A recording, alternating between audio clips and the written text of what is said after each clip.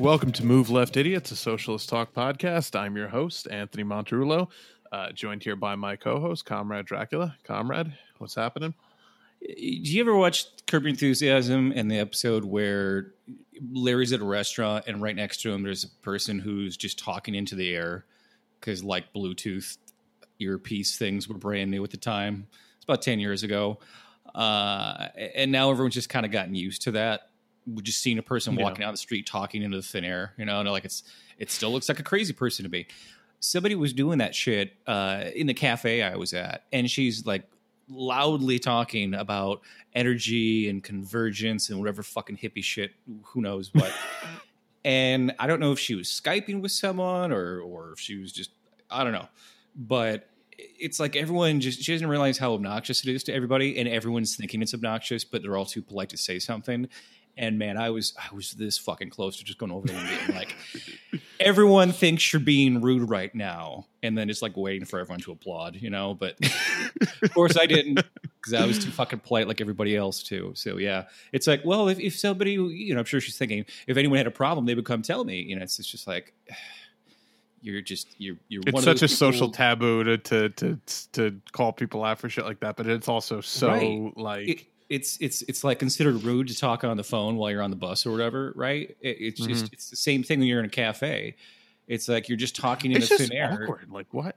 Why? Like, what? Yeah. Why do you want to fucking like let everyone in on your like? I never talk like on my phone in public, like when I'm out in a store. No. So, like unless I really need to be like, hey, what do you need from the like? It's so obnoxious to be like, oh yeah, like just like bullshit and make small talk with somebody while you're in a public like space. Yeah. You know? Yeah, and she was speaking like she's giving a presentation to a room full of people, which she may have been. Like she may have had her laptop. And it's like, what are you doing? Go fucking home and do this shit if you're teleconferencing like this. Go to your like, car. Go to fucking, yeah, like seriously. Oh, man. If she really was doing like a teleconference with people like that, now I really, because she was speaking like in a very rehearsed manner too. Uh-huh. Like now I really wish I would have gone and fucked with it and just been like, are you talking to a whole boardroom? Bitch. No, I wouldn't have said that, but I wanted to say something. It was so obnoxious. Just, you know, like, and there's people just sitting there like quietly reading, you know, like, are they tuning it out? Because I can't tune it out, and I'm not even reading anything besides fucking Twitter. So. To be fair, you're legally allowed to say bitch this week because the Breaking Bad movie is coming out tomorrow. So there's a moratorium on just ending every sentence in the word bitch this week. Every day that I have a Gatorade, I say to myself out loud, Gatorade me, bitch, and then I open my Gatorade. No, I don't actually do that, but I'm going to start doing it now. All right, well, let's get into the bulk of the episode because we have a couple things we want to touch on, but there's a good chunk of the episode we're going to talk about the ongoing developing situation in or with Turkey and the Kurds in Syria. So you want to give a brief background of just basically what happened? Because, you know, essentially, I think what people have heard in the media is that, you know, Donald Trump has said, look, we're pulling troops out of Syria, out of northern Syria, where they were essentially assisting the Kurds in fending off and guarding, you know, a bunch of captured ISIS prisoners. We had, what was it, like 10,000 prisoners we captured or something? 12,000. Yeah. Wow. And yeah.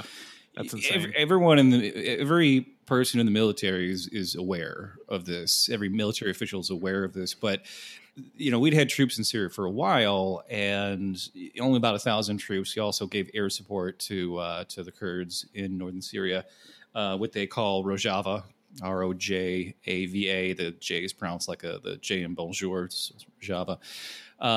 And they couldn't get, you know, after the Iraqi army collapsed, they couldn't train people to fight well. Like they couldn't get Turkey to take on ISIS because Turkey basically supports ISIS materially.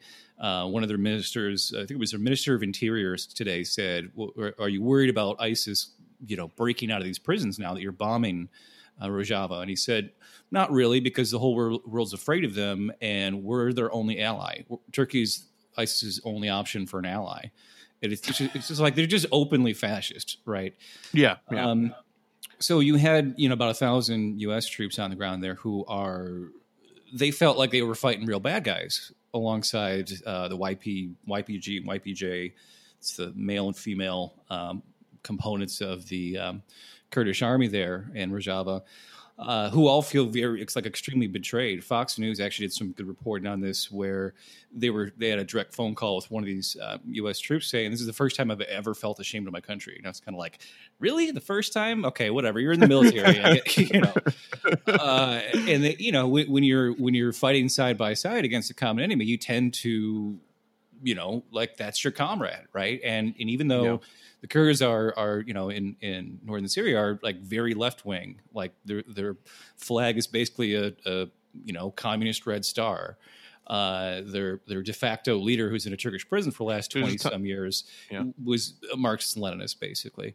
They have a ton of pictures of them holding up like Antifa flags and shit like that. They're a good portion of the army is certainly. They're one of the more leftist, armies that you'll find in the world outside of Latin America. And there's also anarchist socialist hipsters from Europe and the U.S. who have gone there to actually kill fascists and kill ISIS and pick up and have their Instagram account with their AK-47 and all that shit. So it's I guess sort of trendy to go do that, but they actually have invited foreigners to come fight alongside them for years. And since about 2012, the Syrian Arab army, Assad troops, has pulled out of that region, right? And the Kurdistan basically is parts of Syria, Turkey, Iran, and Iraq, and has been for thousands of years. And sort of this desire to remain an autonomous region and not have a nation state is, very falls in line with some of the, more anarchist views of a lot of these people who probably have gone there. And in the absence of any formal government in the region, their de facto leader, I don't have his name in front of me here, but he started reading books in prison written by this eco-socialist anarchist named Murray Bookchin, who's from Vermont and apparently is was a sort of friendly critic and friend to Bernie Sanders. So while he's in prison reading this eco-socialist stuff, he starts telling his people back in Rojava to the armies and the schools and their councils to start reading this stuff and adopting the practices of this. So for about the last 7-8 years, they've been instead of having like a city council and then like a state legislature and then federal government where they're kind of divided. Instead, the idea is that you have councils, and each council, is elected by the people, right? And then each council has one person that they elect to go up to the next level and then the next level. So there's like basically a line of accountability throughout all levels of government. I mean, at some point you have to have some representation, but it's like this very radical exercise in or experiment with a more direct form of democracy. They call it democratic confederalism is the term they have for it, but it has like a very strong component of like feminist liberation baked into it, where instead of having just one person have a single administrative job, basically that like all these different positions are split into like two different people that share the position, and one, if one is male, then the other person has to be female. With the councils, they have to be at least 40% women on the councils, right? And same thing with their army is now like 40% women. So this notion of like eco-socialism and feminism being the basis of their government in being self-governed, essentially, in the middle of a place of the region of the world where any democracy at all is rare, or if it flourishes, it'll get toppled by the CIA. You've got this very left-wing form of socialism happening. Mm-hmm. And then, of course, fascist Turkey says, nope, we're going to go in there and blow it to shit. Yeah, which they've wanted to do for years, and the only thing that's been stopping them is our small kind of congregation of troops that we had there helping them to fight and, guard ISIS. So that's basically... And it's created a weird situation because, we talk a lot on the show about American imperialism and how we don't support sending troops overseas or using our, military forces for any kind of offensive purposes. But arguably, the only justified troop presence in the Middle East may have been the small battalion of American soldiers that were assisting the Kurds in guarding and fighting off ISIS because... Right. Number one, we fucking created ISIS. I mean, we all know that we created ISIS in the aftermath of Iraq, and the vacuum that we caused it allowed ISIS to rise up out of, the ashes of Al-Qaeda. Right. And Chomsky even says this, who's, extremely anti-interventionist. He's like, yeah, the one group that we should actually, protect with our military is the Kurds because we really fucked them over. And, it's a weird situation because I never want to defend sending troops to the Middle East, especially illegally without, any kind of authorized order. We're in every country that we're in, we're occupying illegally. I mean, that's, goes without saying, but sure. And just to be clear, the YPG and PKK militias, Kurdish militias, were classified as terrorist groups by the State Department until ISIS came along. It was only after they agreed to fight ISIS for us, so we didn't have to, send tens of thousands of troops there, that we decided, maybe you're not terrorists now. And I guarantee they were only deemed to be terrorists because they were basically a bunch of Marxists, right? And I guarantee that we only sent those 1,000 troops there because we didn't want Russia sending their own troops there and having more power in Syria, right? Which Russia's been doing, air missions against ISIS in Syria as well, and we didn't want that either. So we wanted to kind of drive a wedge between Russia and Syria, right? So that's the real U.S. interest there. So I'm under no illusion that we sent troops there because the Pentagon gives a shit about the Kurds. Of course. And arguably, it's of all the moves to bring troops home, this is like the worst one you could have made. That's the kind of weird thing is that I never want to dissuade Trump from trying to, bring any soldiers home because we shouldn't be in any of these fucking countries. And the funny thing is right now he's kind of playing it up like I've always been against it, which in fairness, he has said on the campaign trail, he's proven to be far more hawkish than he campaigned on in some respects. But he has said on the campaign trail, the Iraq war is the biggest mistake we've ever made. We went in there under false pretenses. Bush lied about weapons of mass destruction. It's really funny, by the way, that he's the only one who can criticize George Bush in the fucking media this week because everyone else apparently is in love with Bush. And we'll talk about that later. Ugh. But he's kind of doing a victory lap over this, and liberals reflexively are all taking a super hawkish position of like, no, you can never withdraw troops and you're turning your back.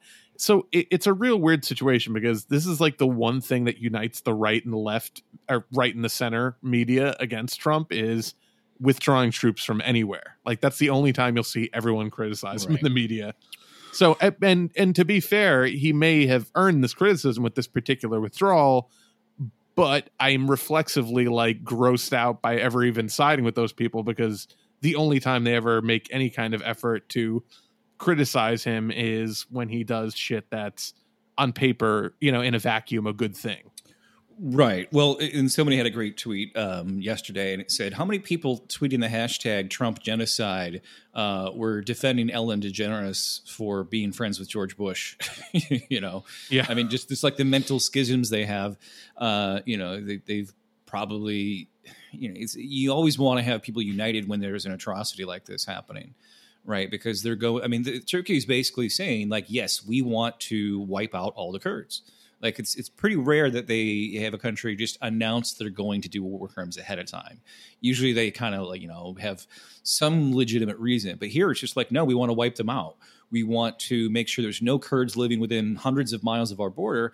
And then they also want to deport the 3.6 million Syrians who are refugees in Turkey right now. They want to forcibly deport them into the areas previously where the Kurds are living now, but they want to make sure they're not living very soon.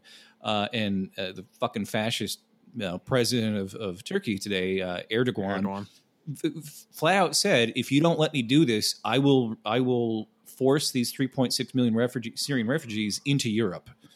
Like, I don't even know how you can do that, but I'm sure he would try, right? So he's like threatening Europe, saying, if you oppose me doing these war crimes, I will send these people into your countries to live, because I don't want them in mine, because they want basically a pure Turkish Muslim state without anybody else. Erdogan's a really interesting case because he's very feckless, but he's also he's got extremely fascist tendencies. I think there's like a good part of him that just thinks he can reconstitute the Ottoman Empire, like basically. You remember in 2013, well, maybe you don't, but when they basically wanted to take the last like public park in Istanbul and turn it into like this giant fucking shopping center, and that's what kicked off like the huge like riots that took place there for months, and then turned into like a huge national uprising. And that was his development. It was his development. He was going to own it. So same as Trump, where he's got developments all over the world that make him money. Istanbul's been completely gentrified by his own construction firms and his own development holdings there. So no wonder Trump is buddies with this guy. But apparently on the phone call they had, this very sudden phone call, it was reported, I read this, that Trump actually tried to talk him out of doing this in exchange for us giving him like a sweetheart deal on a bunch of F-14s. Yeah. Yeah. So yeah. It's just like, all right, well, you don't want to buy any of our weapons. Have at it. Go slaughter a bunch of fucking civilians. So it's like, there's potentially millions of people could be wiped out over the whims of, one phone call. And then I did also see today that because there's been such universal condemnation of this unilateral, I mean, this is just crazy for Turkey. They got rid of the death penalty because they want to be part of the European Union so bad and part of NATO so bad, attacking the allies of like the most powerful member of the UN and NATO, the United States, attacking our allies, the Kurds, right? Or at least our up until, for about 5 years, our allies. Our supposed allies. And that's the funny thing about the Kurds is that we've always used them as like a bludgeon in whatever way that we see fit. Like we never gave a fuck. Yeah, we've never given a fuck about the Kurds. We didn't give a fuck about the Kurds when Saddam Hussein was gassing them in the 80s. And then all of a sudden when we wanted to get into Iraq, Bush is like, oh, well, he gassed his own people. Talking about gassing the Kurds, and we didn't give a fuck what he gassed his own people. Like, it's like, right. We've never given a fuck, but because they're a fucking leftist army, the U.S. government does everything imaginable to stop any sort of global leftism from rising up or gaining too much power. Sure. And I guarantee you, if the Kurds had taken over, a good chunk of territory or, a good chunk of a country, we would have fucking invaded them and, under the guise of stopping communism, Well, yeah. And that's something the whole idea of if they did try to take out their own state, then of course there'd be mass bloodshed, right? So they've sort of, I don't know if they've sort of decided they don't want that because it's a very anarchist idea that they want to have a stateless society, or if they just know it's not possible. And if sort of those two different things kind of blended together. But I'm sure they thought, hey, this is great. Like there's no more Syrian army here. We can set up our, direct democracy council form of government and everyone's just going to leave us alone. Right. Well, of course, they knew that America would turn our backs on them eventually. And, that's what they've been prepared for. I mean, this is the army that beat ISIS when no one else in the region could, when we couldn't. Right. And so they're not going to, these are people who've lived in, this area for a very long time. One of the other aspects Rojava. I always want to say Rojava. Is that they want to have essentially this region be multi-ethnic, multi-religious, right? So you have Christians, you have Chechens, you have Arabs, you have Muslims, and the whole idea is they all live together without all the constant, constant violence that breaks out. And how do you give everyone representation in a way where they don't feel marginalized and then become radicalized, right? So just like very, very forward thinking and trying to build a more utopian society in a place where there is so much violence over these things, and just the shame of that being lost, or just wiped out by ethnic cleansing. I mean, it's terrible regardless, but this one group of people that's trying to really do it better, far and away better than our version of democracy. Yeah, I mean, our version of democracy is a joke, but it's also 300 years old too. I mean, when we first started it, it was only for white men anyway. But still, just even that idea to have that much power in the hands of people was pretty radical at the time, right? But that's again, it's 250 years old. No one's really tried to do much better than that in all that time. Yeah. No, absolutely. When you mentioned that they, managed to defeat ISIS, and that one kind of screenshot you shared from that, I guess that documentary, that interview with one of the YPG or which one's the female one? YPJ is one of the YPJ fighters was really an interesting insight into why they were able to defeat ISIS and why they're so successful as an army. Do you want to read that? Do you have that up?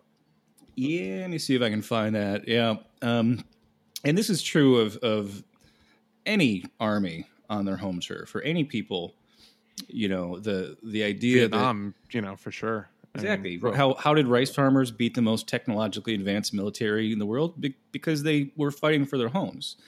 Let me see if I can find it. Okay, yeah. This is from a video, probably about 2015. Somebody had some screenshots here, and young woman. I mean, this military, so it's young people for the most part. She looks like she's maybe 20, 21 years old. And she says, she's talking about ISIS. She says, they are merely human beings. I'm a human being too. They know how to fight. I know how to fight. What I have that they don't is that I have a purpose worth fighting for. This empowers me. I'm here to protect my existence. Right. So one of the other things that, I mean, sort of the, ISIS, you have these religious fanatics who are very hypocritical in some aspects of what they're preaching, but they, one of the things they hate is equality for women. They want to maintain patriarchy and oppression of women, domination over women. So the idea of that, the Kurds are trying to bring about this feminist equality enrages them to no end. Yeah. And they believed that if they were killed on the battlefield by a woman, that they wouldn't go to heaven. So there was a very psychological bit of warfare there in conscripting all these young women to go fight, and not just be propaganda and have pictures on social media, but be actively engaged in combat, which very large number of them obviously were. When you have an army of 40,000 people versus an army of probably 30,000 people in ISIS that they were fighting, we didn't see a lot of it in our news because our news just doesn't cover things like that. But just like roving machine gun battles throughout the countryside for the last 8 years straight. And you got all these kids fighting it, and of course they know they're going to win because they feel that they are empowered. They're fighting for their own freedom, and you're not gonna win. You're not gonna win against somebody doing that. Yeah. No, absolutely. Yeah, it's a really fucked up situation. And unfortunately, as good of a fighters as they are, they're gonna have a real fucking hard time against an army with the firepower that Turkey has. Like I can't see that. Their whole military is armed by us. I mean, we sell the weapons and the planes and the bombs to all the major armies. I think Turkey has the largest army, largest military in all of Europe, actually. So wow. they've just been waiting Wow. for this, apparently, or at least of NATO members in Europe. Yeah.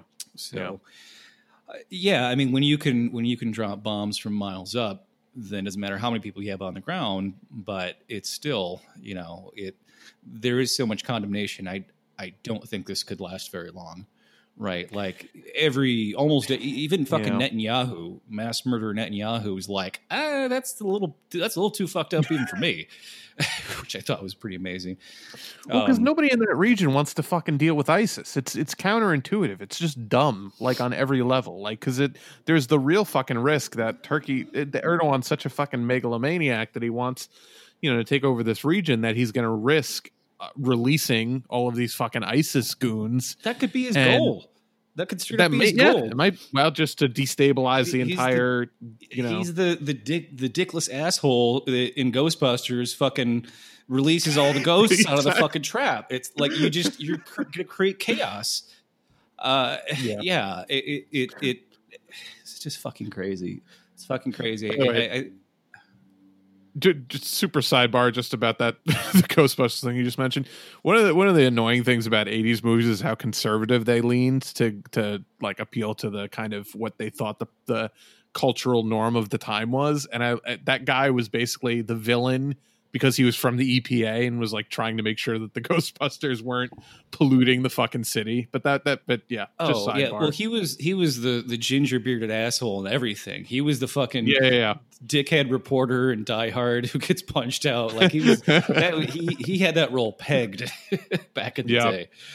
But like everything with Trump, as soon as he sees it's not working, he's just like, I don't want to do it anymore. So if this condom, I mean, there was who is it, Forbes Bloomberg reported today that more Republican congressmen, senator, like more Republican representatives have disagreed with Trump on this issue than any other issue that's come up in the last 3 years. So it's like, that's like, when's the last time that like almost everyone left and a bunch of traditional conservatives and liberals were all in agreement on something like this? Like I don't remember ever. Yep. Nope. So with that much condemnation, I don't think it's going to last very long. With real fears of widespread ethnic cleansing and genocide, the fact that they're just saying we want to wipe out all the Kurds, flat out saying it, like what is? There's no defensible argument to make. No. Well, Trump said that he told Erdogan to take it easy on the Kurds, so I'm sure that'll really have an effect, because he's right now he's currently fucking bombing the shit out of them. Like they started almost immediately from when the U.S. pulled their troops out. Like the hour after they announced that the troops were withdrawn, Turkey started their fucking bombardment. So it's like, they're gonna try to do everything they can to fucking ethnically cleanse them from the region. And I'm sure that there was an agreed upon time frame in which they got to drop a few bombs before they were going to pull the plug on it, and they know that the clock's ticking, and they're going to try to do as much damage in that short amount of time as they can. I did read earlier today, though, that they're already trying to broker a ceasefire right now, as though these are like two mutual parties, like the Yeah, it's just unbelievable, the propaganda and the bullshit. It's crazy. It's crazy. Now, I do understand there is a segment of the left that don't like the YPG and the Kurds because they were fighting alongside the U.S. But basically, the stance of the Kurds is that we'll take any help from anyone if they're going to help us get rid of these fanatics with ISIS, right? Yeah. So maybe you love Assad, right, and you love the Syrian Arab army, whatever. They left 8 years ago, right? They're not there anymore in Rojava, right? So don't pretend as though the Kurds aren't legitimate there. That's their home, right? There's other ethnic groups and other religions in that area too, and they're all also welcome there, right? So this isn't something that everyone is an expert on necessarily, but you don't have to live there to know about things going on in other parts of the world. Right. Yeah. No. The Kurds weren't helping the U.S. Further their empire, aspirations. The Kurds are one of the only fucking armies in the world who manage to get the U.S. to help them more than they're helping the U.S. Like it's it's a really odd situation. I hated seeing in the mainstream news, even TYT saying, "Oh, the Kurds helped us." It's like, no, they got 40,000 people there. We sent 1,000. We were helping them a little bit. They were doing all the heavy lifting, and anyone who's honest knows that, right? So to say that they were assisting us, no, that's ridiculous. Not at all. No, it was the one situation where we thought that the U.S., thought that the geopolitical interests were in favor of helping the Kurds, even though they're, a bunch of dirty leftists, and we hate to help any leftist armies as a country. It lined up, for I'm sure the Kurds would have far less sympathy if everyone knew how left wing they actually were. Yeah, I know. If they were like, oh, they're a bunch of fucking Marxist Leninists. What? They're anti-capitalist. Go bomb them, jerky. So solidarity with them right now, because they're really in a horrible situation, and I don't see it getting any better, unfortunately. But I guess we'll see what happens. There's a lot of pressure. Hopefully, some other country will step up and help them. One of our other NATO allies who would want to try to make Trump look bad. Yeah, apparently, as soon as our Congress goes back, there's a bipartisan bill for sanctions against Turkey that it may be veto-proof. There's already a bunch of European nations that are basically yanking all their money out of Turkey and issuing sanctions. France's Prime Minister Macron tweeted out he said he condemns Turkey's actions as strong, I forget his exact wording, but condemned it in the strongest possible language. So even if the UN doesn't do shit, which I would assume even if they did, the US would veto it. It sounds like other NATO members are going to rain hell down on Turkey for what they're doing, at least economically, rain down hell. But the UN deploying their security forces, it's a weird. They never do that. They're a bicameral kind of setup where they have the the toothless kind of, and I do forget the names of the two, but I know one's the Security Council versus the I think the General Assembly, but I think the Security Council is the one that actually can authorize them to send out security forces, and I think that's the one that the U.S. actually has veto power on, where any one member of the Security Council can veto the entire operation. Right. So well, that's why Israel can do whatever they want to, because anything the UN does to try to stop Israel will veto it, right? Yep. But yeah, I mean, there was some emergency meeting at the UN, and they decided not to even condemn it yet because I forget the reasoning, but it was just it's not in our best interest to intervene or condemn this at this time. It's well, how many more people have to die before it's in your fucking interest? It's what you're supposed to be existing for, is to prevent shit like this. Yeah. Yeah. Well, I guess we'll see how that plays out, and we'll keep the situation updated. But I actually started a list on Twitter, rather than just follow every single person. Right. I'll do lists for certain topics. Right. And there's I got a link to it here. It's on my Twitter account at Smut Collector, but there's about 12 people I'm following who are either reporters in the area or people that are actually in the YPG or YPJ military. They're tweeting out photos. And a lot of times, you see photos get tweeted out and you're like, is that confirmed? Is this actually, because it's people post photos all the time from some war that was 5 years old as though it just happened. It's, not necessarily reputable, but at least these 12 people I'm seeing stuff from all looks like legitimate confirmed photos, experts, whatnot. So it's on my page if you want to check it out. Yeah, definitely. All right. Well, I've had enough of agreeing with liberals for one show. So let's and Lindsey Graham. Ugh. Oh God, I know. So there was plenty this week to tear it. It's that meme of the guy, and it's what is it? The meme of the guy's face, you when you agree with the worst person in the world, right? That Yeah, whole thing. where the worst person you in the world makes a valid or makes a really good point or whatever it is. Yeah. Yeah, no, for sure. Well, they were on their bullshit again immediately this week. They didn't even give us a chance to bask in the détente because Ellen DeGeneres, who is always gonna side with her class, this is the one thing that this whole issue taught us, and we'll talk about what happened. But the 1% has tremendous class solidarity. We can't get any fucking class solidarity among the working class, among the 99%, because there's so many different factions and competing interests. But rich people have a tremendous class solidarity. And Ellen DeGeneres this week was at the Cowboys game, and she was sitting next to and yucking it up with former president and notorious war criminal George W. Bush. So obviously a lot of people were like, hey, what the fuck? Like on top of the fact that he was a monster on gay rights. I mean, his entire 2004 reelection campaign ran on, creating a gay panic about gay marriage and demonizing them. He wanted to fucking amend the Constitution to protect, quote unquote, the sanctity of heterosexual marriage.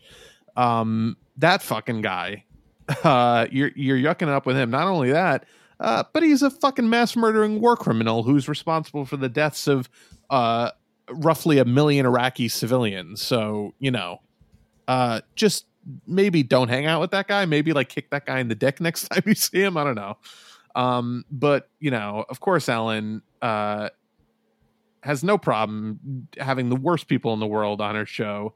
And she's had Bush on before. She had him on and she was dancing with him. She talked about his paintings, real fucking just whitewashing of his fucking war crimes. And it's just so crazy the level of rehabilitation that liberals have done for George W. Bush just because Trump, makes their skin crawl. I'm like, and I say this all the time, and I've gotten in arguments with people about this. George Bush is way fucking worse than Trump. Trump's a moron. Trump's incompetent. Trump's a monster. George W. Bush is way fucking worse. George W. Bush has done inarguably way worse things. He's responsible for 1 million+ civilian deaths directly as a result of wars that he and his administration lied us into. He was a fucking monster on civil rights. He was a monster on every fucking issue you can imagine. He authorized fucking torture. He authorized the torture program where we tortured, it doesn't matter if they were innocent or not, but we tortured innocent people. We tortured, prisoners of war. He's a fucking piece of garbage war criminal. And I want to actually play the audio from Ellen on her show, I guess yesterday, defending yucking it up with George Bush, and then we'll talk some more about it. So I'll play the audio here. So I want to talk about something that happened this weekend. I know it's Tuesday. Sometimes I like to ruminate on things all day Monday so that on Tuesday you hear about it. So this weekend I went to Dallas for the Cowboys game. And thanks. But during the game, they showed a shot of George and me laughing together. And so people were upset. They thought, why is a gay Hollywood liberal sitting next to a conservative Republican president? Didn't even notice I'm holding the brand new iPhone 11. And but a lot of people were mad, and they did what people do when they're mad. They tweet. And but here's one tweet that I love. This person says, Ellen and George Bush together makes me have faith in America again. And exactly. Here's the thing. I'm friends with George Bush. In fact, I'm friends with a lot of people who don't share the same beliefs that I have. We're all different, and I think that we've forgotten that that's okay, that we're all different. For instance, I wish people wouldn't wear fur. I don't like it, but I'm friends with people who wear fur. And I'm friends with people who are furry, as a matter of fact. I have friends who should tweeze more. And but just because I don't agree with someone on everything doesn't mean that I'm not going to be friends with them. When I say be kind to one another, I don't mean only the people that think the same way that you do. I mean be kind to everyone. Doesn't matter.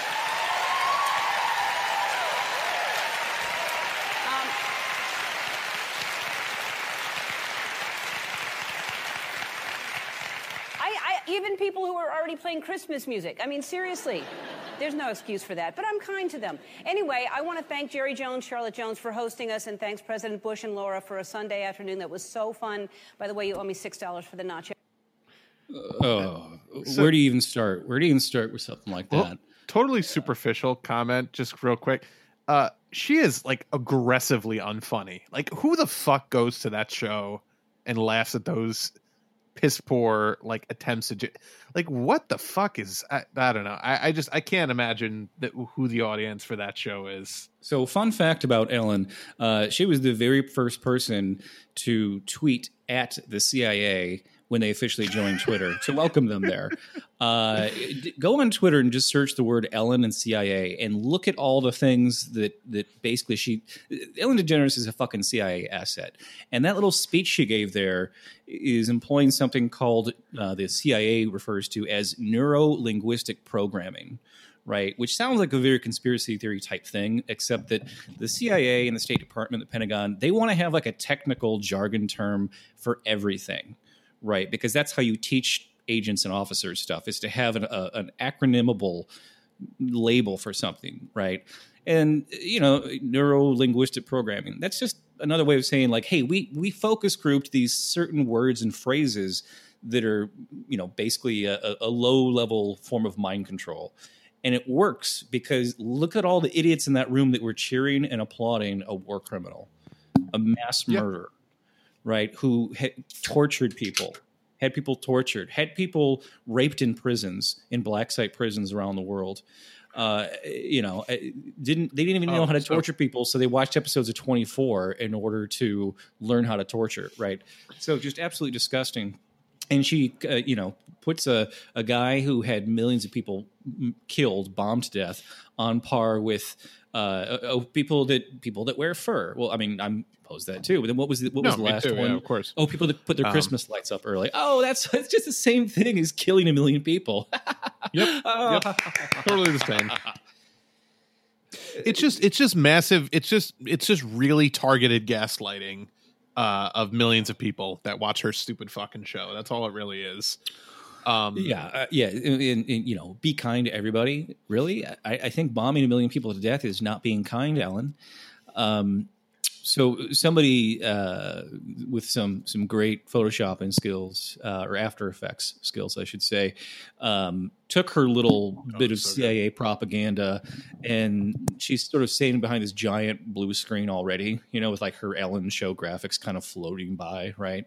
And they superimposed behind her all these images of people being tortured, from Abu Ghraib, having attack dogs sicked on them while they're naked, having collars put on them, and people pointing at them and laughing at them in this prison. And then, of course, the most famous one is the guy with electrical wires attached to his wrists, and he's got a huge hood over his head, and he's standing on a box with his arms outstretched, and they perfectly matched it with a shot of Ellen with her arms outstretched. Yeah. And apparently her and her producers and the network that she's on were so outraged, they immediately started issuing copyright infringement notices every time somebody posted it on Twitter, which, of course, strikes in effect. Now we're all going to fucking post it, right? Yeah, like, you're not going to get rid of it all. Yeah. Yeah, it's. But that's. I mean, that's you mentioned gaslighting. When you take footage of something that's publicly broadcast and you alter it, they don't longer have a copyright over it anymore. No, now it's Creative use. Commons. It's fair use. So fuck Ellen. I don't think it's very nice. She's on NBC, by the way. She's on fucking NBC. Yeah, fuck her. Hiding the victims of her mass murdering buddy George Bush. Not that kind, actually. Not that kind to hide those people. No. I actually just want to talk briefly about the guy that you mentioned, that famous shot of the guy who's in the kind of pointy hood with the electrodes hooked up to him on the box. His name's Ali Al-Casey, Ali Al-Casey. So he's out now. So, you may think like, oh yeah, well, that was horrendous what we did to him, but he was a terrorist. So, he did deserve to be in prison, maybe just not to be tortured.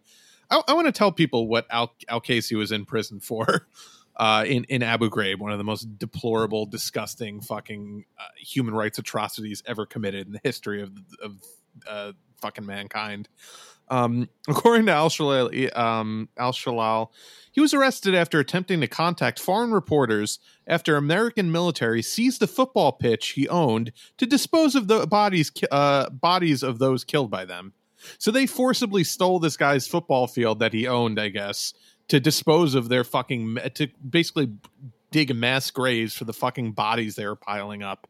And for contacting the media, foreign media, to be like, hey, just FYI, these guys are digging mass graves in this stadium that I own. They threw him in this fucking prison and hooked his balls up to electrodes and shocked him. He was waterboarded. There's a whole video where he describes the horrendous psychological terror that he still has to this day. He's like, I couldn't have a bathtub in my house for 15 years because of the fucking waterboarding and the just horrendous. So that's who fucking George Bush is. So you want to talk about, we can all be kind of, fuck you, go fuck yourself. And anyone and by the way, and this is also, anyone who says that Donald Trump is worse than George Bush, you're just fucking wrong. Like, I'm sorry, you're just fucking wrong. It's not true.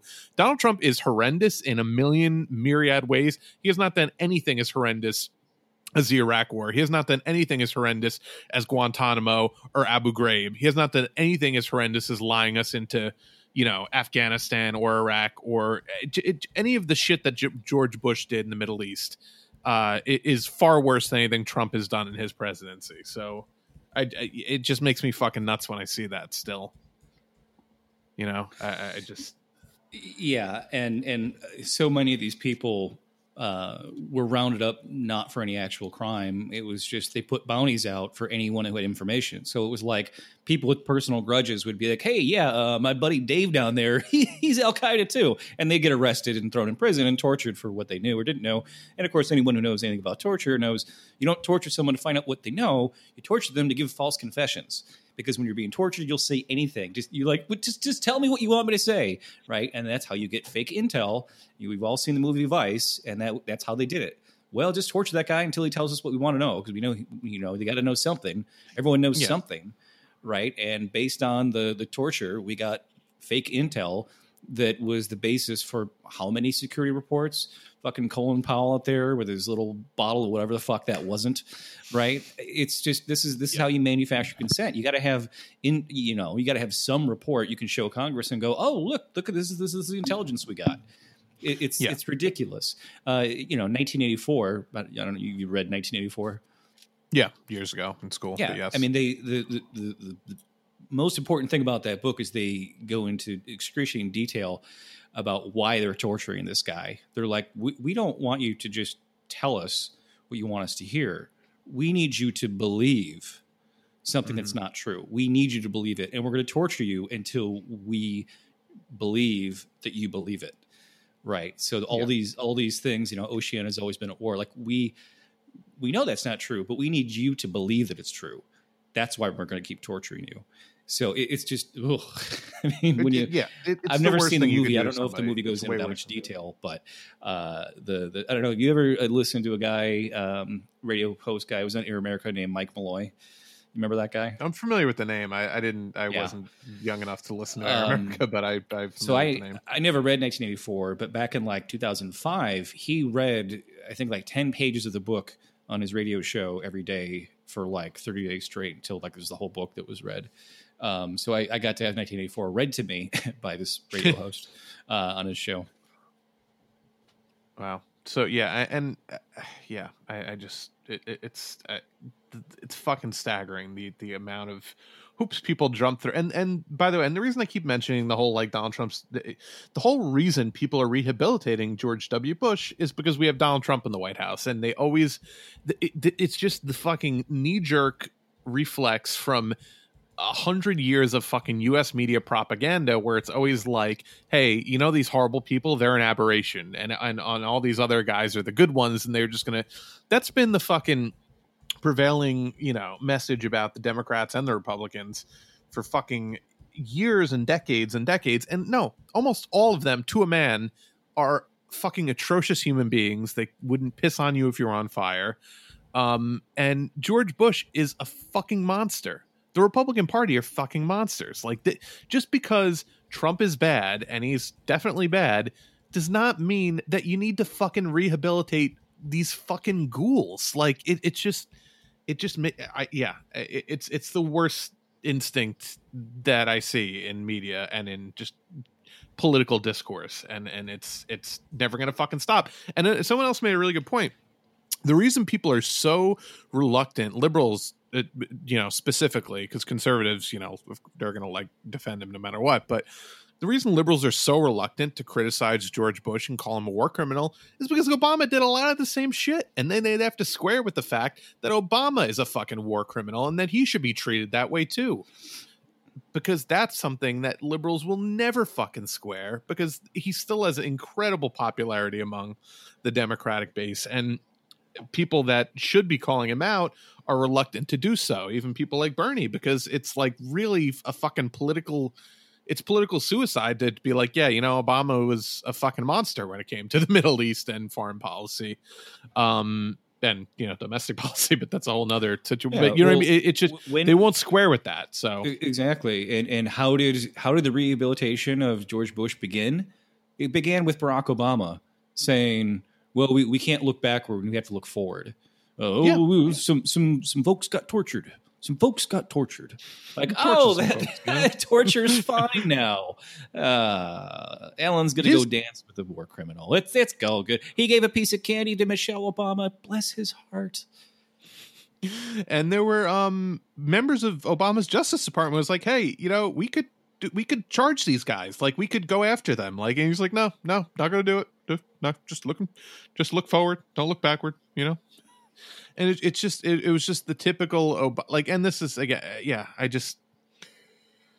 it fucking makes me nuts, but, it's going to keep happening, unfortunately. One person, though, who did not suffer any of this bullshit was Mark Ruffalo, and he was one of the few celebrities, because there are a lot of white liberal women, like rich celebrity liberal women came to her defense. People like Reese Witherspoon and Kristen Bell, like all like, oh yeah, it's so good, and some other dickheads. But Mark Ruffalo tweeted, "Sorry, until George W. Bush is brought up to justice for the crimes of the Iraq War, including American-led torture, Iraqi deaths, displacement, and the deep scars, emotional and otherwise, inflicted on our military that served as folly, we can't even begin to talk about kindness." So Mark Ruffalo continues to be one of the only good ones, along with Susan Sarandon, Cusack, a couple others. Who are actually willing to call out a powerful person in Hollywood about their bullshit. I replied to Mark Ruffalo's tweet. I was like, the CIA's not going to like this. Being that all the Marvel movies are basically propaganda for the fucking military and the CIA. Yeah. Ruffalo's one of the going. He always plays like a lawyer who's against like the super corrupt government, and which is great because that's usually who he is in real life. But he was that reporter in Spotlight, trying to uncover the Catholic pedophile ring. He's playing a lawyer in this new movie about the fracking industry, taking on the fracking industry. So like he picks roles where he can really fucking find the character in himself, I think. Yeah, the trailer for that the fracking movie he's in looks pretty good. I watched that Matt Damon film that came out like 10 years ago. And it wasn't that good. It wasn't that good.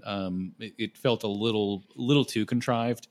But whatever. It's still trying to get a message out there, I guess. But it had John Krasinski in it, so that's probably why he's a fucking CIA asset. We've come to learn. So. But yeah, this somewhat unrelated, but there's this guy named Michael Salomon. I don't know who he is, but voting cheat sheet part 2. Donald Trump, vote for me if you want more fascism. Joe Biden, vote for me if you want Trump policy without Trump presidency. Liz Warren, vote for me if you liked Obama saying change a lot but not changing anything. And then Bernie Sanders, come with me if you want to live. I like that. Seriously. I posted that, a screenshot of that on Facebook and sent it to my mom, and she did not like it. So she didn't respond, but also didn't like the post. Yeah, neither. Liz Warren's a really tough row to hoe for liberals, like to get them to understand why she's bad and why she's a bullshitter. Like that's really going to be the challenge of this primary, because I think most liberals can see that Joe Biden is a fucking slobbering mess. Beyond the fact that his policies are awful, you just can't make it to the fucking finish line. But Liz Warren's a lot more subtle with her, bullshit. So it's really hard to. Yeah. Well, of course, then the rumblings this week also were Hillary saying, "Don't tempt me. Don't tempt Hillary. I might run it." I mean, there's people who've said this repeatedly. If you think Hillary Clinton won't run again, you don't know Hillary Clinton. Oh yeah, no, she's the biggest megalomaniac in the history of United States politics. She thinks that she deserves to be the fucking president emperor of the United States. She is ordained from fucking God to be the president of the United States, the first woman president. And if she gets the inkling that Elizabeth Warren is going to win, there's no chance that she wouldn't do something to put her stink on her and make sure that, she did. Like, I wouldn't be shocked, honestly, like, because they actually show a lot of solidarity with each other because they're not all that different when you really boil it down to, some of the policies. But I wouldn't be shocked at all if Hillary, intentionally put some of her stink on Warren to bring her down in the polls, like she did to fucking Gillum. And the kiss of death. Yeah, it really is a kiss of death when she starts campaigning with you. She knows it. It's like she knows that she can weaponize her unpopularity to ice people.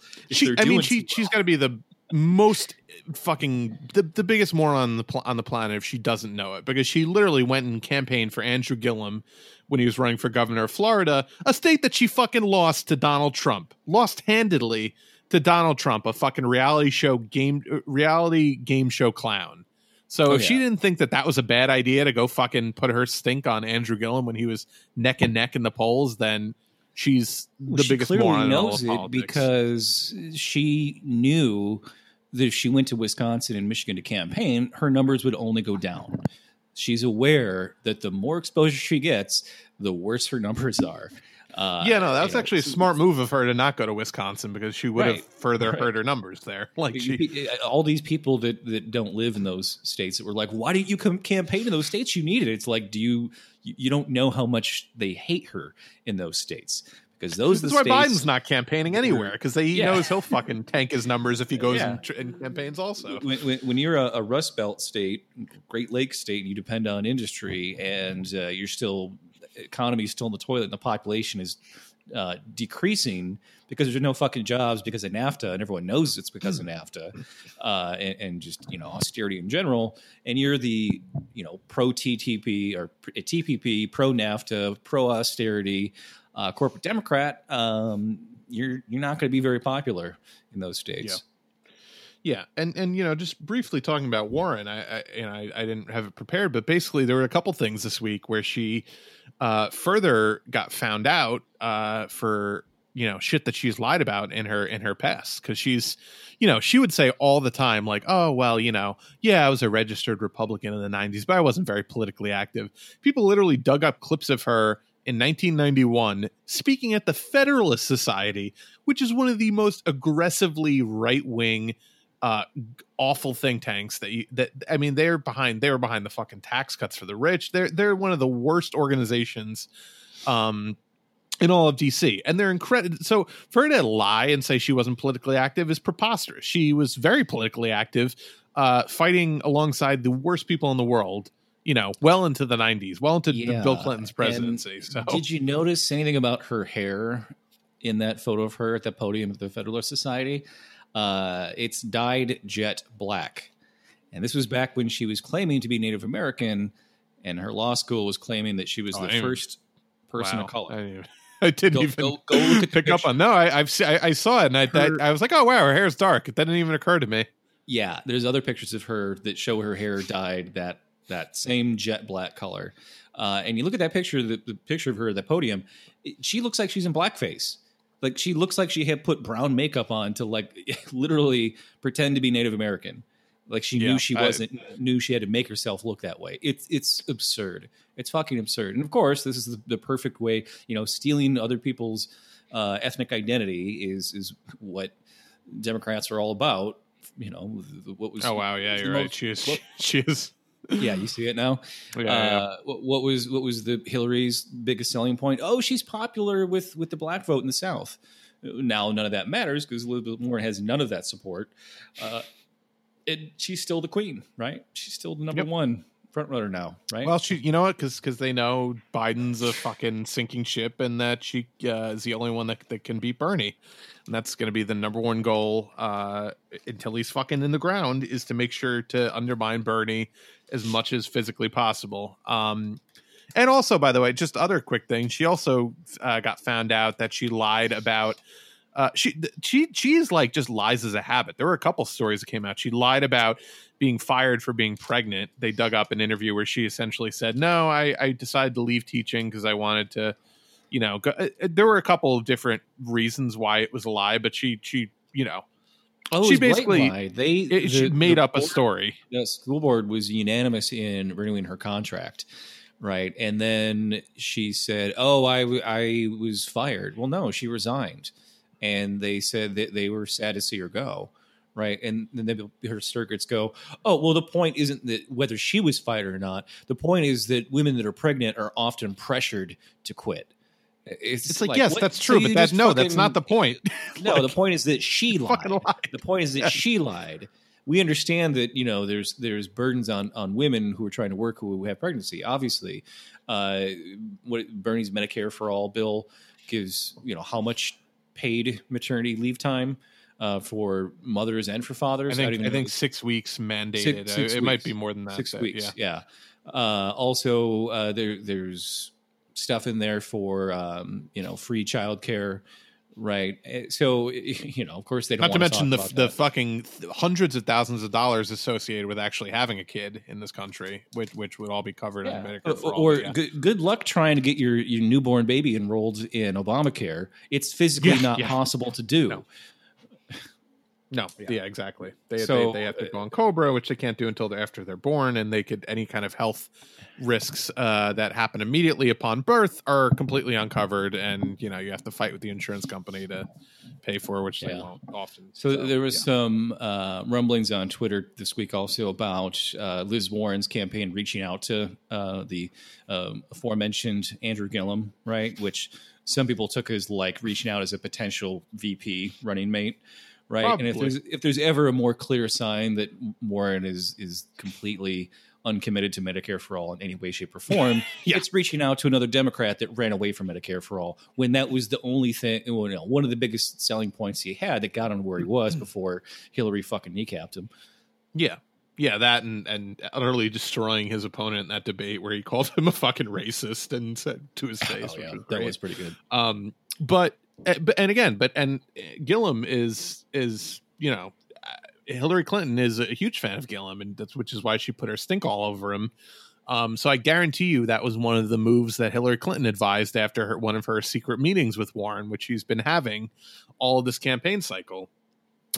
There's also the chance that Hillary is angling for a VP spot on Warren's ticket. I wouldn't be shocked at all. And I guarantee you the fucking, the liberal class in DC is going to rationalize it like, well, she did beat Trump last time by more than 3 million votes. Who better to have on your ticket than somebody who could beat Donald Trump? Do you imagine Hillary Clinton? She said, I could beat him again. She said Elizabeth again. Warren. That would be like Dick Cheney being the real president to George Bush being the 100% to the fucking airhead that's actually the president. Yeah. And I guarantee if that's the situation, the bungled coup in Venezuela will not be bungled this time. No, they'll do it. They'll do it successfully for sure, and they'll do it without us even knowing. And we'll wake up one day and they'll be like, "So yeah, Nicolas Maduro was assassinated. Juan Guaido is now the president of Venezuela, and we've brought freedom and democracy to the Venezuelan people." But yeah, so it's a fucking nightmare. This is a fucking nightmare. 2016 is never going to end. We're never going to we're going to fucking die before 2016 dies. Like that's what I'm convinced of. But we'll see what happens. Yeah. Well, so, real quick before we get out of here, I want to talk about Bernie. Because, he's home recovering from his health scare. he basically said to some reporters gathered that like, look, I'm going to probably scale back my campaign somewhat, meaning like, maybe I won't do 4 rallies in a day. I'll do 2 rallies in a day. But of course they all misreported that and twisted it and just clipped out a portion where he was like, well, of course the nature of our campaign will have to change. And they're acting like he's basically, Bernie's throwing in the towel. He's finished. He's done for. Let's make his face look red. Joe Biden campaigns like twice a week, maybe. And Bernie Sanders, and that's only if it's in the Hamptons. Yeah. Or to some like mook fucking, like firefighters union that endorses him or something. But, so Bernie, so he basically has had reporters like stalking him outside of his Vermont house for the past couple days. Bernie got in a car, follow him. No, it's just it's disgusting. It's really just fucking bizarre. It's I don't know, just tabloid trash at its worst. But CNN was waiting outside and he talked to them briefly when he was going for a walk with Jane, which I'm sure was strategic on his part. He's like, oh yeah, motherfuckers, I'll show you. I'm gonna go for a walk right now. Talk about how I'm in bad health. But so he was going for a walk with Jane and they interviewed him and that's where he said those comments. But CNN put this video on the air and Bernie Sanders looks like he's ready to keel over. He's red as a fucking tomato. And I looked at that and I was like, oh man, wow, Bernie doesn't look right there. But then I looked at Jane and I was like, wow, Jane's really fucking red too. And then I looked at the grass and I was like, oh, that grass is pretty dull. The contrast in that grass is pretty low. Well, the grass was almost blue. Right. Yeah. Which it like just they shifted the tint on it the way, like on old analog TVs where you could just turn a dial back and forth and make it like super green or super red. Right. Yeah. Well, you can pull up the particular, the red. You can pull up the red gradient and basically it'll just really boost the reds and kind of mute everything else. And people, found videos from Fox News of all people. From that same exact like little press scrum where he looked fine. He looked, like a normal colored person. He didn't look like Donald Trump. So Fox News is actually showing an honest video of him, and CNN either manipulated this video on purpose, number one. Number two, intentionally didn't fix their white balance, which is, for a professional cameraman, is like, there's no way. No, I mean there was tying your shoes. I mean, it's tweeted this out saying, that anyone who's filming a presidential candidate is a professional videographer and knows how to white balance. So there's no way this wasn't done intentionally. Or if it was shot, fine. You can fix it in post also. Like you can fix that somewhat in post. Fixed it. They fixed it. They made it look like he was about to, like you said, about to collapse with how red that was. So just, again. It's just so underhanded and petty and fucking gross. Neurolinguistic programming. This is what they're doing. Like, Bernie's sick. Let's make him look like he's red. People will be like, Bernie doesn't look too healthy. It's and you know what? Not going to work on everybody, but they know it works on enough people that can make a difference. So that's why they do. Exactly. Because they knew we'd find out and call them out, but not everybody who saw that video on CNN is going to see us calling them out. Even if we reach 25% of the people that saw that video, still 75% of the people that saw that video have it in their minds, oh my God, Bernie Sanders looks like he's on death's door. And it's just such a subtle little piece of fucking propaganda. It really is genuinely like CIA mind control. Like this is the fucking this is how they manufacture consent and manufacture their machinations and what they want to happen in U.S. politics and U.S. electoral politics, and it's fucking gross. So on top of that, they were running with this narrative of like, oh well, Bernie Sanders hid his health diagnosis. Like they literally, the day he was released from the hospital, said, oh yeah, well he had a myocardial infarction, which is, a term for a heart attack. But a bunch of doctors were like, well, yeah, it was probably pretty minor since he left the hospital 3 days afterwards. Like, didn't cause any serious damage, but, he had a mild heart attack and he had 2 stents put in. So now he has much better blood flow in his arteries than he's had for years, presumably. How is it not disqualifying that Dick Cheney had four fucking heart attacks before he took office as vice president? How is that not an issue? And then also, remember when Hillary kept fainting in 2015, 2016, when she, her cybernetic implants were malfunctioning. She would like start twitching and then collapse, on fucking 9/11. They were, oh, it's so hot on 9/11. Like, really? You're in the shade of skyscrapers. She had a coat on. Like, take your fucking coat off. You're not overheating at 8 in the morning in the shade of lower Manhattan. So in September, nevertheless, it's like. But when we brought up that concern for her, whether she was hiding things about her health, or like, oh, that's sexist, that's ageist. How dare you question her health? Like, really? And she never admitted to what was actually going on there. And Bernie, literally, the day he was released from the hospital, was like, oh, yeah, no, well, he had a minor heart attack. He's okay. He's doing better. So I actually have an audio clip from an interview I guess he was giving to 60 Minutes, and they asked him about... The interviewer starts with the preposition, and this is what the media does, is they start from the assumption that the bullshit narrative that they cooked up is obviously right. So he asks him a leading question, and Bernie smacks it down in a really funny way. So I'll play the audio from that. It's a couple of days before we learned that you had a heart attack. There seemed to be this sense, well, the campaign must be hiding something. What's going on? That's nonsense. And I think that, sometimes, I don't know what people think campaigns are. We're dealing with all kinds of doctors. We wanted to have a sense of what the hell was going on, really. Mm-hmm. So the first thing that we're trying to do is understand what's going on and not run to the New York Times and have to report every 15 minutes. Mm-hmm. It's not a baseball game. So I think we acted absolutely appropriately. So, yeah. But I thought that was funny. It's not a fucking baseball game. Like, what do I need to give you, like, updates on every bowel movement I take? Like, no. Like, fuck off. No, exactly. None of your fucking business anyway. Do you have the audio from that amazing video that Bernie supporter put together? I don't know, but it's like a 5-minute video, and it plays better as a video. I think, it does, because you kind of have to see some of the visual juxtaposition between what some of these. Bernie never smiles, and then there's a ton of videos of him smiling with supporters. Fucking Trevor Noah playing a clip, a selectively edited clip, Bernie saying, "I think you're dumb" to a little kid, and it's like they literally just chopped off the rest of the sentence where he said, "I think you're dumb if you think you're dumb because you haven't gone to school and gotten an education." Like, literally say the opposite of what he was actually saying. It was a really beautiful moment he had with a bunch of kids where he was trying to explain to them the value of an education, the value of going to school and reading and things like that. And yeah. So it was just, but they played it up for yucks because, like, oh, look at this crazy old guy on, Vermont public access in the 80s, like with this crazy little zany show. Yeah. Well, maybe we can put a link to it for, the three we'll people put a link in the description.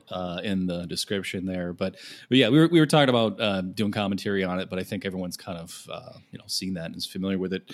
But yeah, it's one of the best fan videos I've ever seen put together. I like honestly. It's a juxtaposition. Let me try that again. Juxtaposition is one of the strongest ways to counter a bullshit narrative. Is to just be like, here's the bullshit they're saying about him. Here's the reality. Here's the bullshit they're saying about him. Here's the reality. Right. So for anyone who is misled and gaslit by these these people saying all these terrible, Bernie Sanders makes my skin crawl. Who the fuck is that woman? What authority is a multimillionaire ex-fucking cop prosecutor from New York? Exactly. It makes your skin crawl? Really? What about him? Is it that he wants to give you health care? Is it that he wants? Is it that he's Jewish? Is that what makes your skin crawl? It's a really weird sentence to say about anyone of any kind of ethnic minority. So you would think that would be like, imagine if he was black and someone was like, I just don't know what it is about him. He just makes my skin crawl. Like, imagine somebody saying that about anyone else. Yeah, no, who makes my skin crawl? You know what Jew makes my skin crawl is fucking Netanyahu, that motherfucker. It makes my skin crawl, right? So no, it's not the socialist one. But yeah, no, check it out. Check out that video if you somehow haven't seen it yet. Like it, share it, subscribe to our podcast, like and share that as well. Yeah. So I think we've hit on what we wanted to hit on this week. A lot of shit going on in the world. Hopefully we'll have some better news to report next week, but kind of doubt it. But we'll see. Actually, I think the debates are next week. they're coming up. I think I believe they're on the 15th. So we'll, actually, right now there's a CNN town hall that it's on LGBT. It's the LGBT town hall, right? I think Bernie's not there, if I'm not mistaken. He's not going to be there because of he's still recovering from the health thing, but he is going to be at the actual, like, clusterfuck clown car debate on the 15th. Which is on one night with 12 participants for some goddamn reason. I'm tuning in just to see who Tulsi takes out. I'm disappointed in her responses to a number of things, like defending fucking Ellen. Like, what the fuck? I thought your whole thing was going after fucking. She's really hedging her fucking bets to try to get a VP slot. I think it's really fucking dumb. Tulsi is just so inconsistent with shit. Where I never know what she's going to say next, and. I know that she's had Bernie's back a few times and everything, but like, come on. I get it. Mahalo, but she's a war criminal. Yeah. And she's genuinely good on a lot of issues, but she's bad on some shit. But look, I'm glad she's backed out of Medicare for all now too. I don't know what the fuck that was about. You're at 1%, Tulsi. Like, you had nothing to lose by sticking with it. Yeah. Well, but I'm glad she's in debates because she is a fucking cop killer, and she's she took down Kamala Harris's entire campaign with like 30 seconds of debate time. So there's a good chance she could take down Elizabeth Warren's campaign and/or Joe Biden's campaign with an equal. It'll be good. Was that Tuesday? We'll see what happens. That's Tuesday, so we'll do full coverage of that on Thursday, along with maybe other. I don't know. Maybe we'll record on Wednesday, or maybe we'll do a. Probably can't, but we'll do a full coverage of the debates and we'll have some time to analyze, the aftermath of it and whatnot. Have some good clips pulled, so we'll talk about it then. So if you want to support the show, you can rate, review, and subscribe on Apple Podcasts. That helps the show out in the charts. You can follow us on SoundCloud at soundcloud.com/moveleft, facebook.com/moveleftidiots. If you want to support the show, you can do that over at patreon.com/moveleft. Or if you want to pick up any merch from the show and support the show that way, you can do that at tinyurl.com/move left merch. Whenever you say merch, I think of Interstellar, and I think of Matthew McConaughey saying Murph. Sorry. And if you like that movie, we did just do a review of it recently too. Ironically. Yeah, good plug. Yeah, for sure. So go check that review out. That's one of my more favorite reviews we've done in recent times. That was a good one. Well, there's a lot to talk about that movie. Especially with the book ending of the bumper music we chose for that, because I won't tell you what it is because it's fun to experience it, but we it wasn't from the movie, but it was in reference to the movie. If you look at the lyrics of the song that we play as the episode starts, it like literally describes the plot of Interstellar in numerous different ways with the lyrics. Yeah, it really almost eerie, but go check that out. I've had a song actually, funny enough, in my head a lot lately because we did do that, and like every time it gets stuck in my head, it makes me really fucking sad because that like it's a really sad, somber song. Like it's such an earworm, so it's like the ultimate. But so go check that review out to find out what the hell we're talking about. And we'll have another review coming for you on Monday. We're going to be reviewing Moonlight, which is amazing 2016 Best Picture winning film. So we will we'll be talking about that a little bit. Yeah, a ton of historic things about that film. Lowest budget Best Picture Oscar winner in history, made for only $1.5 million. Yeah, which is incredible. Consider So so we will we'll talk about that on the actual Moonlight pod. But go check that out next week, and we will be back for more Move Left Idiots. Oh wait, I am on. I should tell people where to find us. I am on Twitter at _left. As am I. We share this. No, we don't. I'm on Twitter at Smut Collector. It is spelled as always with an ER, not an OR. Yep, and we will see you next week.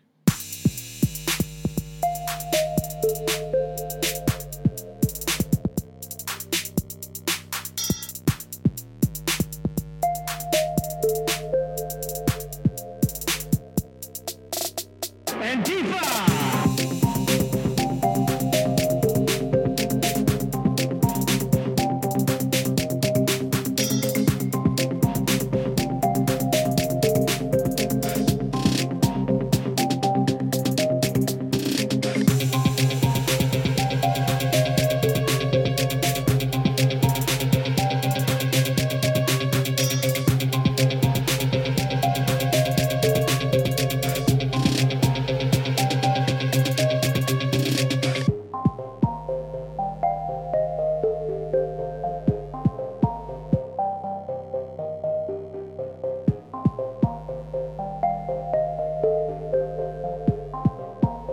There's insanity in the control room tonight.